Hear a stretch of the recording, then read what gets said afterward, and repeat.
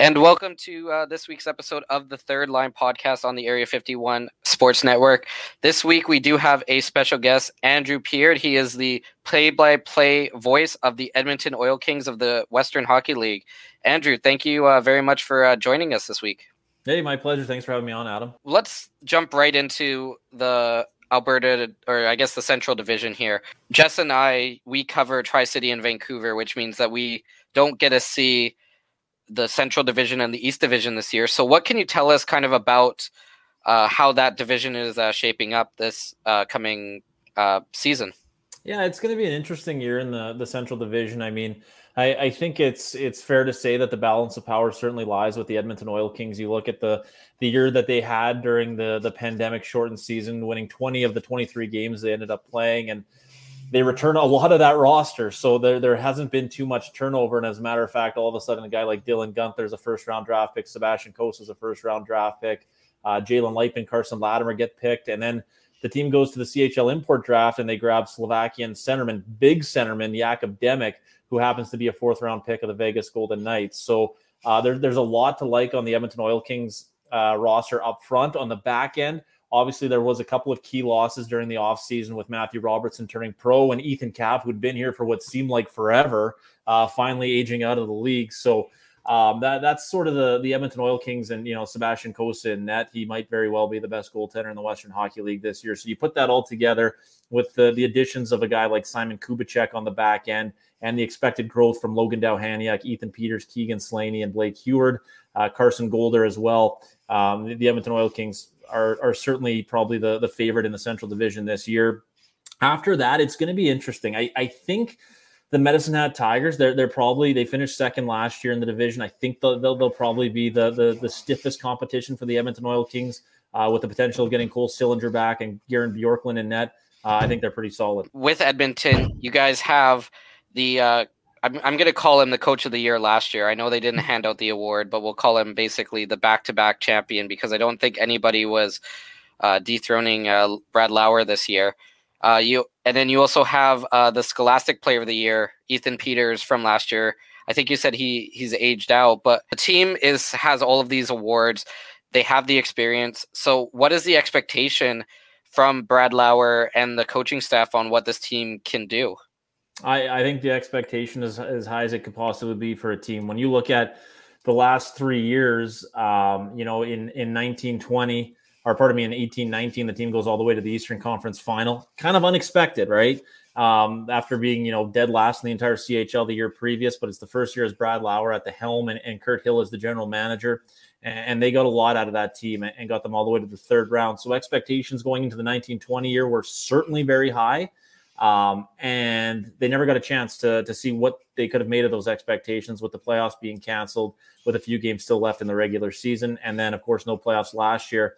The motivation for this team and the expectation is unfinished business. This team is highly motivated. We saw that during the pandemic shortened year.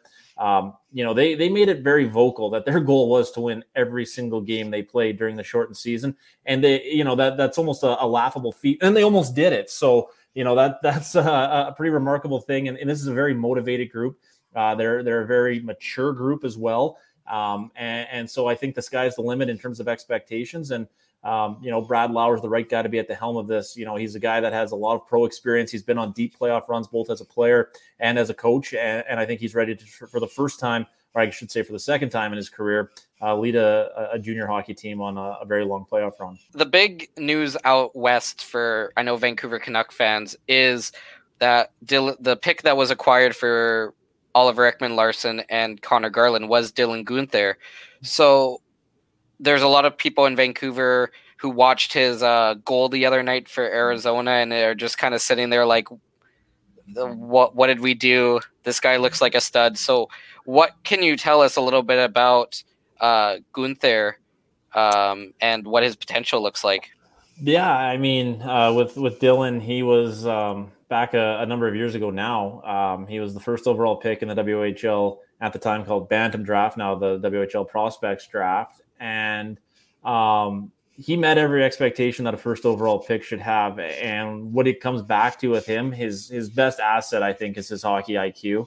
He thinks the game at a level that's higher than a lot of the the other players across the Western Hockey League. And I think that's going to be something that helps him get to the NHL maybe a little bit quicker than some might think. Hopefully for the Edmonton Oil Kings, not too quick, and they do get him back this year. But for Dylan, it's always tough when you try and find a comparable for a player. I know he's likened his game a little bit to Kyle Connor, sort of that sneaky player, right? Like when you think of Dylan Guenther, well, you don't think he's a speedster, but then all of a sudden he's down the wing and he's birding past a defenseman.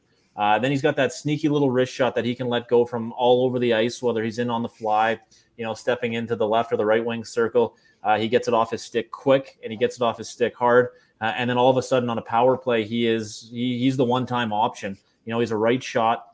He sets up in that left wing circle. And of course, the Oil Kings for the last number of years have had a number of players that have been able to dish him the puck, and he doesn't miss often when you put it in his wheelhouse from that left wing circle. So he's dangerous all over the ice offensively. But the thing that every NHL coach looks for in a player is his defensive side of the game, and that goes back to his hockey IQ. He doesn't spend a lot of time in his own end because he's able to turn over pucks, he's able to check players closely, and he's able to get out of his own zone. So, I mean, Dylan Guenther, very much a complete player. Maybe what held him back in this draft and why he, if you want to call it, slipped to where he did to the Arizona Coyotes is probably because he plays the wing and he's not a centerman. But Dylan Guenther can play center, and you might see him play center this year for the Edmonton Oil Kings. So, there's a lot to like about Dylan Guenther, and for the Arizona Coyotes, they gave up a lot to get that pick, and they might not see the return on that asset too quickly.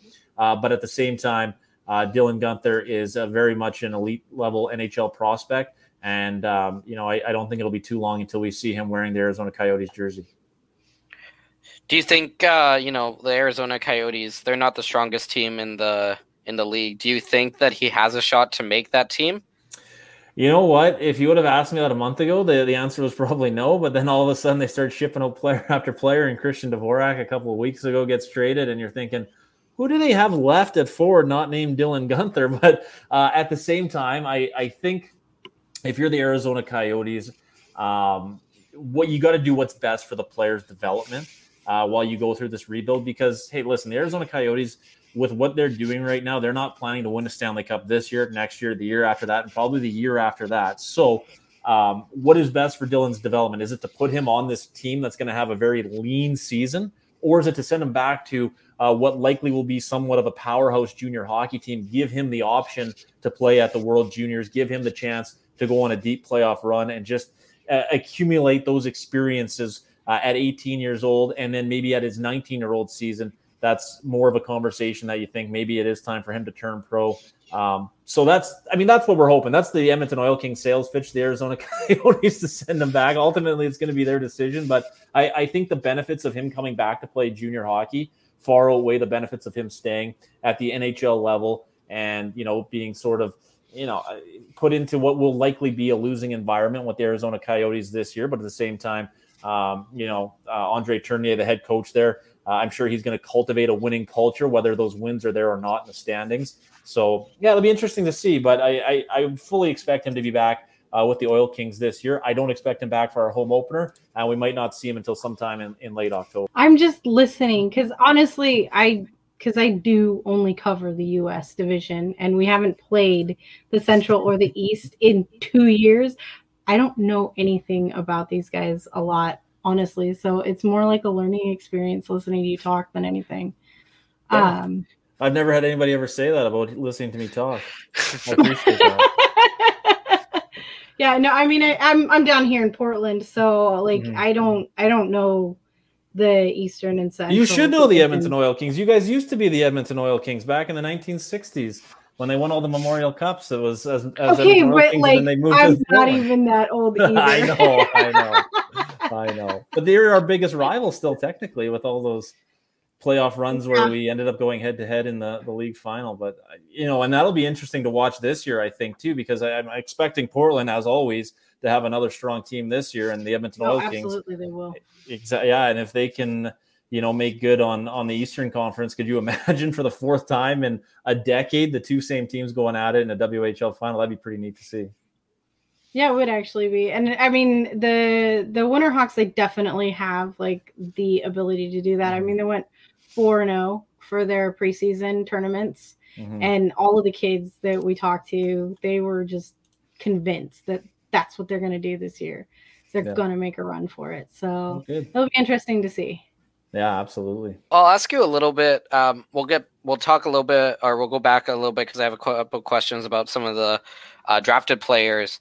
But what can you tell us about the rest of the East, rest of the Central Division? Because just based off of the projections and what we're looking at, it looks like it's just a race for second place right now.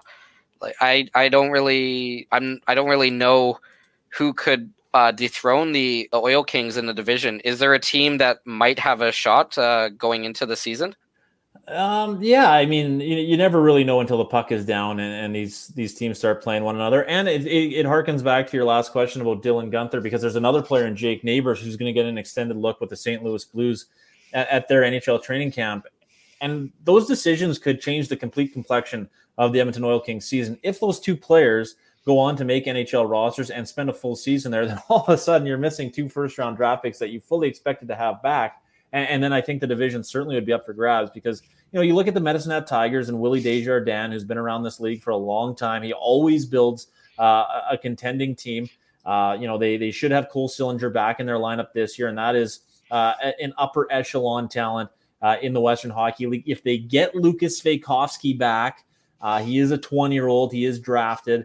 That'll be interesting to see if they end up getting him back, because that's a pretty dynamic 1-2 punch up front for the Tigers. And then a guy like Oasis Weisblatt, perhaps he can start to develop into, the first round pick that he is, and really elevate his game this year. And then of course they've got Garen Bjorklund in net, who, for my money, and this isn't, a knock on the East Division, because we just didn't see them last year, but he very well could be the second best goaltender in the conference this year, maybe in the entire Western Hockey League. He does it a lot differently than Sebastian Cossa does, but he's an extremely talented goaltender. And then, if you want to look at the rest of the Central Division, the Lethbridge Hurricanes, they should be in somewhat of a rebuild, but I don't know that word exists for Peter Anholt and Brent Kissel. They always want to be winning, so it'll be interesting to see what happens with that team this year. They were very young last year.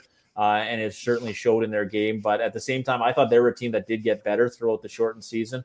The Calgary Hitmen, they're going through somewhat of a rebuild right now. They do still have some nice pieces back on the back end. Of course, Luke Prokop on defense and Jackson Vandelise, the Calgary Twin Towers back there. There'll be a team that probably not quite in the mix, but should be a middle-of-the-pack team. But the interesting team to watch this year is the Red Deer Rebels, because they finished dead last year in the Central Division, almost in the Western Hockey League. I can't remember exactly where they finished in the entire league standings, but they have made some interesting acquisitions, but ones that look like they're paying dividends right now, including behind the bench in Steve Konowalchuk, who the last time he was a coach in the Western Hockey League, he was raising the WHL championship over his head with the Seattle Thunderbirds. What are the odds Cossa's even back? Oh, he'll be back. Yeah, he'll be back. Yeah. He is a late birthday. So this will be his 19-year-old season. Okay. But I don't think the Detroit Red Wings, they went out and got Alex Nedeljkovic. He's going to be their goaltender this year. So we fully expect Sebastian Cossa back. He does look like a pro goaltender already. He's got that frame at 6'7" and north of 200 pounds. But I think, they'd want to get him back into Edmonton, playing a ton of games this year and potentially being Team Canada's goaltender at the World Juniors. Yeah, for sure. Just not knowing a ton about Edmonton's prospect systems, like who is coming up in the wings behind Sebastian? Well, right now that's a very timely question, because we've got a real goaltending battle going on for the backup job this year. Colby Knight is sort of the incumbent. He got into 4 games last year during the shortened year as the team's backup goaltender, but then they have Colby Hay, who's a pretty highly touted prospect within the system. This will be his 17-year-old season. He was a former third-round draft pick by the team in 2019, and he's big too, 6'4", 184 pounds. He's going to be pushing Colby Knight for that backup job, and it's kind of up to them in these probably final 2 preseason games that the team has coming up against the Calgary Hitmen this weekend to sort it out. And then, of course, just at the tail end of training camp, the Edmonton Oil Kings signed Alex Worthington, a goaltender out of Saskatchewan. That's a draft pick. This would have been his 16-year-old year. So he's already back in Saskatchewan for minor hockey. So, they do have a succession plan for when Sebastian Cossa does turn pro. And obviously, whoever gets to be the backup goaltender this year, that's going to be a real good learning curve for them. Yeah, for sure. I mean, by the sounds of it, a bit of a goaltending factory out there in Edmonton. So that's a pretty good problem to have. Yeah, they're trying to be, and it looks, you look back and, two of the most successful NHL alumni that came out of the Edmonton Oil Kings are Tristan Jarry, the goaltender for the Pittsburgh Penguins, and of course, Laurent Brossoit, who was in Edmonton and Winnipeg, and now is the backup goaltender for the Vegas Golden Knights. I was actually going to ask about Jake Neighbors. I know you said that he is down there with St. Louis right now, and you're not expecting him back at the beginning of the season. But if he doesn't end up coming back, if he does make the Blues roster, who do you think on the Oil Kings could fill in for him? Well, that's a tough job to fill because Jake Neighbors does a lot for the Edmonton Oil Kings. He's that meat and potatoes type player. He does have a high skill level, but I think he almost prefers to play the game in the hard areas. At 6 feet, around 200 pounds, he's not afraid to go into the corner, stand in front of the net. And he's a real emotional leader for the Edmonton Oil Kings as well. So, I think the team is fully expecting to get him back this year. And if he does come back, I think he'd be a pretty likely candidate to take over from Scott Atkinson as the team's new team captain. But at the same time, if he was not to return, you're going to start asking guys like Jakub Demek, who's a big body forward, to step up very early on in his WHL career. You're going to look to a guy like Carson Latimer, who had a real good rookie year, to take a further step in his development. But as far as the intangibles that Jake Neighbors brings to the Edmonton Oil Kings, it's really tough to replicate, and it would have to be something done certainly through committee. As a former Royal, what has Cade Oliver brought to this team that maybe it kind of seems like they were needing? Yeah, he was awesome last year in the pandemic shortened year. The team had lost Riley Sawchuk, who had really helped Jake Neighbors and Dylan Guenther as two real young players, had him on his wings. And heading into last year, the team was without a top centerman because Riley Sawchuk had aged out. So they kind of did what they did with Sawchuk. They went and found an overage player with Cade Oliver, sort of in a tough numbers situation in Victoria, brought him in. And, he was the guy that could win faceoffs. Didn't have the skill of a Riley Sawchuk, but probably had a little bit more of the work ethic. And, it was a real nice blend for Dylan Guenther and Jake Neighbors to play off of. And, he came in, he's just a great kid. Really good in the locker room. And he had this great story that he brought with him, his grandfather being Garnet Ace Bailey, who played for the Edmonton Oil Kings way back in the 60s. So that was really neat. And we were able to honor, Garnet Ace Bailey, who, of course, we tragically lost on September 11th of 2001. But, Cade was an excellent Edmonton Oil King. I think it was one of those things that you look back and go, boy, I wish we would have had him a whole lot sooner than we did. But he did make an impression for sure here in Edmonton. Yeah, watching the Royals in the bubble last year, it just seemed like that was a guy that really they could have used last year, just his style of play. And it was very, very obvious that it was a big loss for them. Doing what you do, how excited / what's going to be different finally having fans back in the stands again? I'm assuming with your job, you got to feed off that energy. You're absolutely 100% correct. It was, I'm not going to complain about getting to go and be in the rink last year and call the games for the pandemic year, but man, it was weird. It was so weird because at least, with the NHL games that were going on here in Canada, they were pumping in some crowd noise. So you did have that element, but man, we would go to, the Centrium in Red Deer or the NMAX Center down in Lethbridge, and it was cavernous. You almost didn't want to speak too loudly during the whistles because you're like, I think the coaches down on the bench can hear me talking. Like, it was so weird.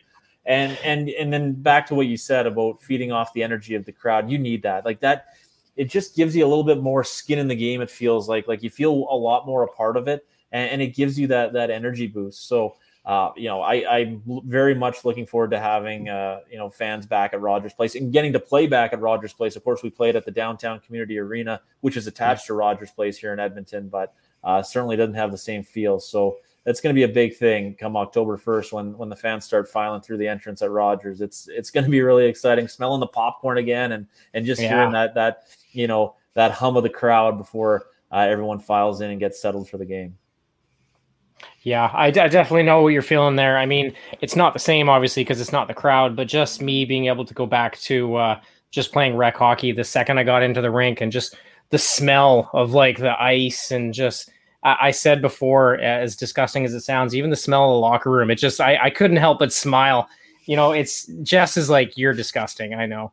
But there's just something about knowing that, you're in your happy place. You're actually getting back to doing what you love doing. And, I'll take all the disgusting smells that come with it. But one of the things that I'm definitely looking forward to if I can get into the Royals games this year is, just the roar of the crowd and just having that energy that, between the NHL games and watching all the WHL games last year on the app, it's been sorely lacking for me anyways. And I'm pretty stoked to get back to that.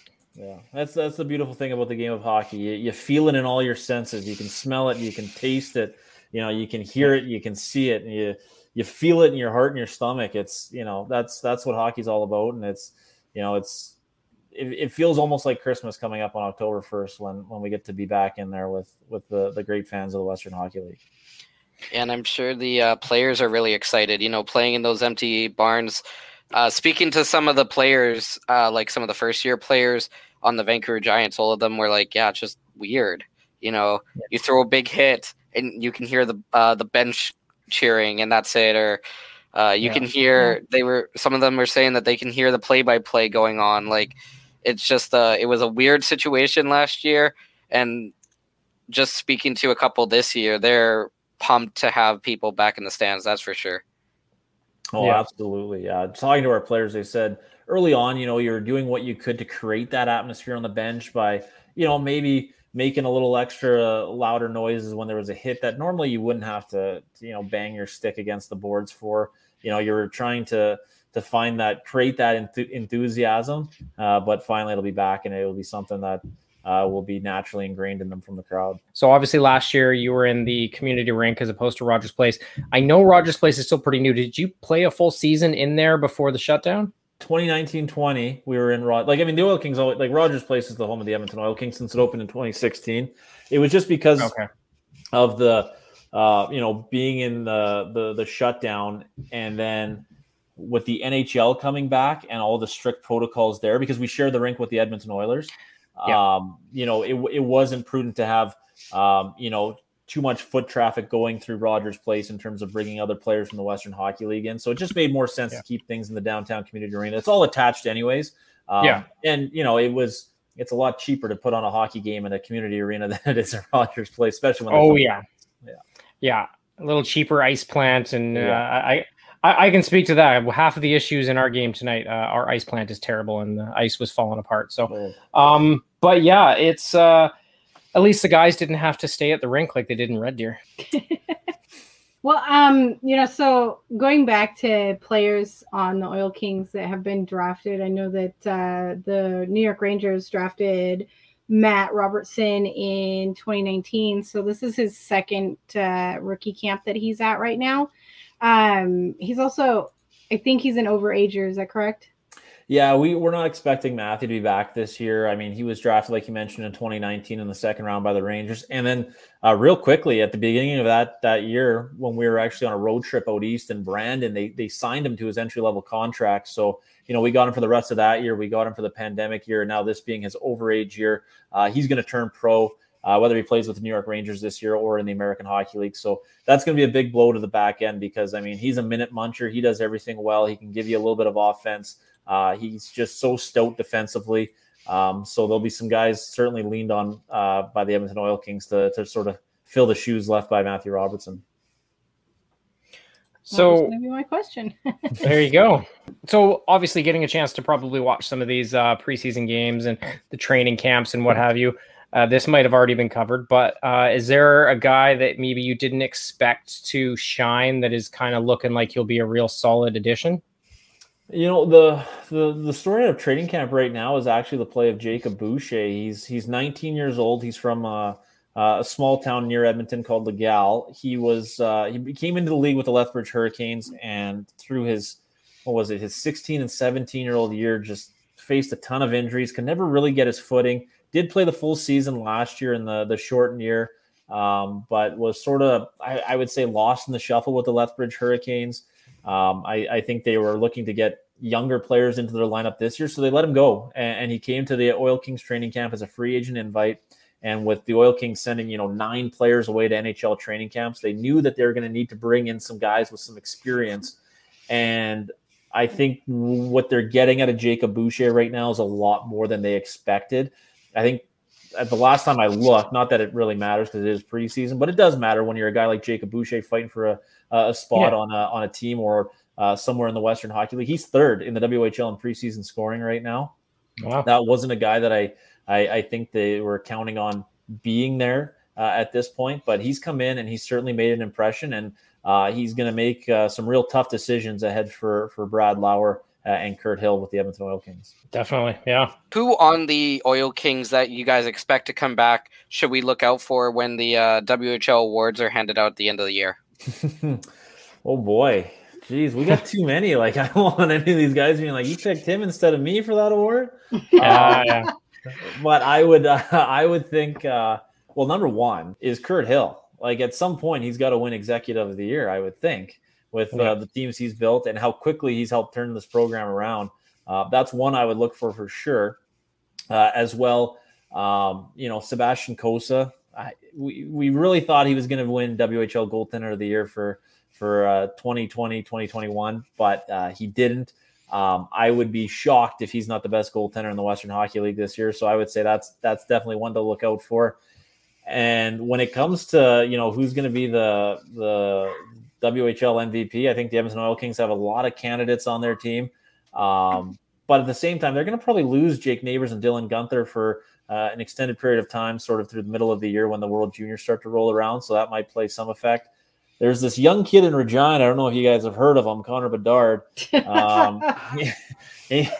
He's probably going to be sniffing around that award if he's able to replicate what he did last year. It'll be interesting. It's going to be different competition. It's going to be a different set of circumstances for him. But that's the player I'm really most excited to see play this year live and in person. So that's one thing to watch for. And then Ethan Peters, he did win this Classic Player of the Year. He will be back with the Oil Kings this year. He had like a 97 high school average, but now that I guess he's graduated from high school, I don't know if he can be up for that award, but I don't know. Maybe he'll just get like a degree in 1 year or something at the university level because he's so darn smart. So maybe that's one to watch out for. Yeah, those pesky Everett goaltenders, they just stop everybody from winning the awards. Yeah. Was it Dustin Wolf that got it this year? Mm-hmm. Yep. So they've won Damn him. 5 of the last 6 WHL Incredible. goaltenders of the year. So talking about a goaltending factory. Yeah, absolutely. Talking about potential award winners. I'll just because I got to plug the pod, right? One of the ones that I'm really excited to watch this year as well is Riker Evans. I'm assuming he should probably be back with the Pats. Yep. And just watching his game evolve over the last couple of years, we had him on the pod, probably 6 weeks ago or so. And just watching some film, getting ready for that interview. Like I didn't get a chance to really see a lot of the East Coast teams when I was covering the Royals last year. And it's just the evolution of his game. He compared himself to like a Morgan Riley style. And I really like that comparison, and he's just fun to watch. So obviously not a team that you're covering, but just giving a shout out to names that we could look for at the end of the year. I think he should be on that list. Yeah, for sure. That's going to be the fun thing about this year is, and I was peeling back just through it during through the springtime, was I was looking at scoring summaries and being like, I've never heard of these players, and they're absolutely having, phenomenal seasons just because we never got to see them for an entire year. So, that's going to be the most fascinating thing is seeing all these players, a lot of them for the first time who are veterans in the Western Hockey League now. It's going to be a very interesting year for sure, especially because, like we said, we didn't get to see the divisional play last year. At least there is some divisional play. If you're looking at the East, I think a lot of people foresee a Eastern Conference final as Edmonton versus Regina, because a lot of people, I believe that Connor Bedard is just going to wheel that team to the Eastern Conference final. How do you think that your team would stack up in a 7-game series against the Regina Pats? Well, you know what? I think there's a couple teams in Manitoba that might have some exception to this because the Brandon Wheat Kings are a pretty damn good hockey team, and so are the Winnipeg Yeah. Ice. But I mean, Yeah. yeah, there's a lot of hype around the Regina Pats because of Connor Bedard, that star power, which I think is great for the Western Hockey League that we have that star power because we haven't had an exceptional player before. And then it's kind of an unfortunate set of circumstances. His exceptional season was when minor hockey was shut down and there was a whole pile of 15-year-olds actually playing in the Western Hockey League last year. But yeah, I mean, that'll be interesting. I think the one thing right now that's maybe a concern for John Paddock and the Regina Pats, not for me to speak on behalf of that team, is the depth though.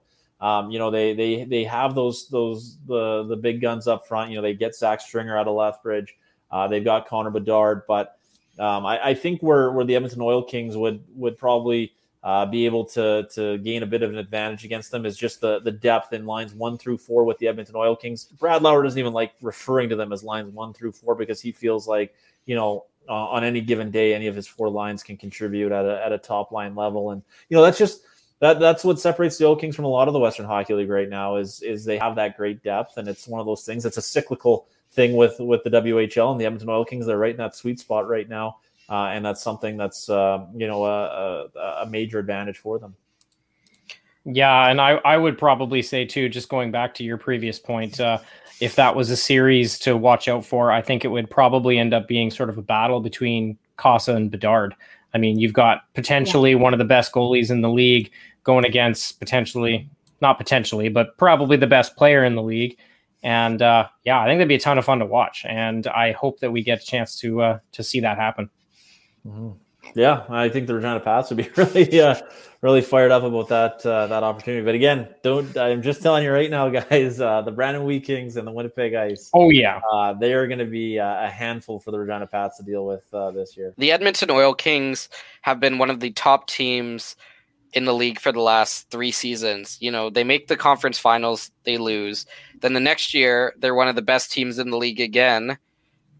And then the playoffs get canceled on a year that some would argue that they would be the Western Conference final representative in the Memorial Cup. And then last year they have what could be called a record-setting season with the record that they have. I know it was only 23 games in the end, but to win 20 of your 23 games, that should go down in the record book. That they probably would have been again the WHL representative in the Memorial Cup. So is there kind of like this feeling within the Oil Kings, like we should have been that the opportunity was kind of taken away, and that they're really going to push this year to get that opportunity that they missed out on the last 2 years? Absolutely. That is the theme of the season for the Edmonton Oil Kings is it's unfinished business. We had a lot taken away from us over these last 3 years. We never got the opportunity to get to a WHL final. And then this year, this is their opportunity. And it's probably going to be their only opportunity as this collective of players and this great talent pool that has been built here in Edmonton. So it's the biggest motivating factor right now behind the Edmonton Oil Kings is unfinished business.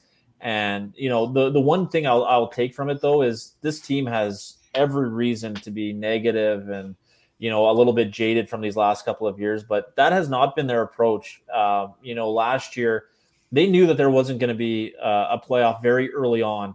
It was later announced, but the players knew right from the hop that there wasn't going to be a playoff. And these guys, they realized at the end of the day, we still get to come to the rink every day and play hockey. And there's a lot of worse things happening right now in this world, in this pandemic.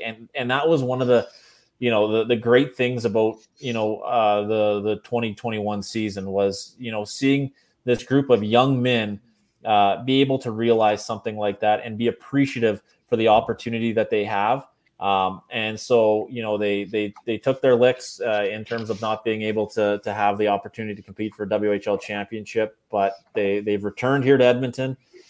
They're telling us we're going to play 68 games, we're going to have a playoff, and we're going to have a Memorial Cup. And the Edmonton Oil Kings, they want to punch their ticket to that Memorial Cup come June this year. Yeah, because it was disappointing because, we would have had an opportunity to go see them. I think it was in Kelowna, correct? The Memorial Cup a couple years ago.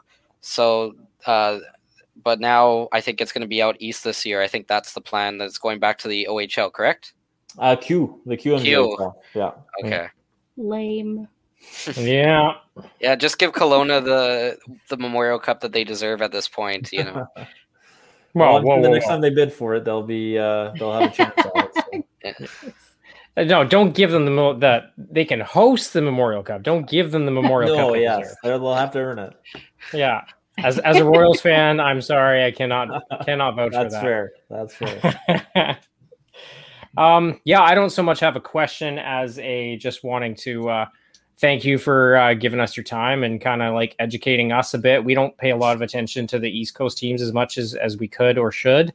And yeah, it's really interesting to get your perspective on what's going on out there and just kind of letting us know guys to watch. And we obviously, like I said, we've had a chance to talk to a few of the guys from over there. So it's really interesting to see what happens out there. And I'm really intrigued for the possibilities for this season for you guys. And hopefully you guys get a chance to scratch that itch that you've been having for 2-3 years now. I'm hoping so too. This was a lot of fun, guys. I appreciate you having me on. And any chance I get to talk WHL hockey with, three people who are equally as excited about our league, I absolutely jump at that opportunity. So it's my pleasure for jumping on with you guys. And we absolutely love the fact that we could talk about players in the East that are not named Connor Bedard, because every question we get is about Connor Bedard to the point where we're like, we're not talking about him until we have to, basically. So we really appreciate, you educating people. You educating people that there is more than one player in the entire league. Hey, we got 12 teams out here. We got 2 more teams than you guys have in the West. We got plenty of players.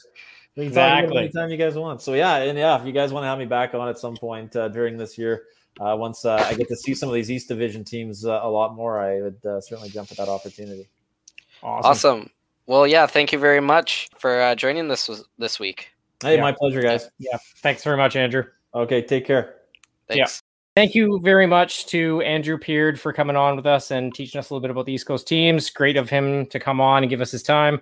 And for Adam and Jess and Liz and myself, thank you very much for listening to this week's episode of the Third Line Podcast, brought to you by the Area 51 Network. And we will catch you guys next week.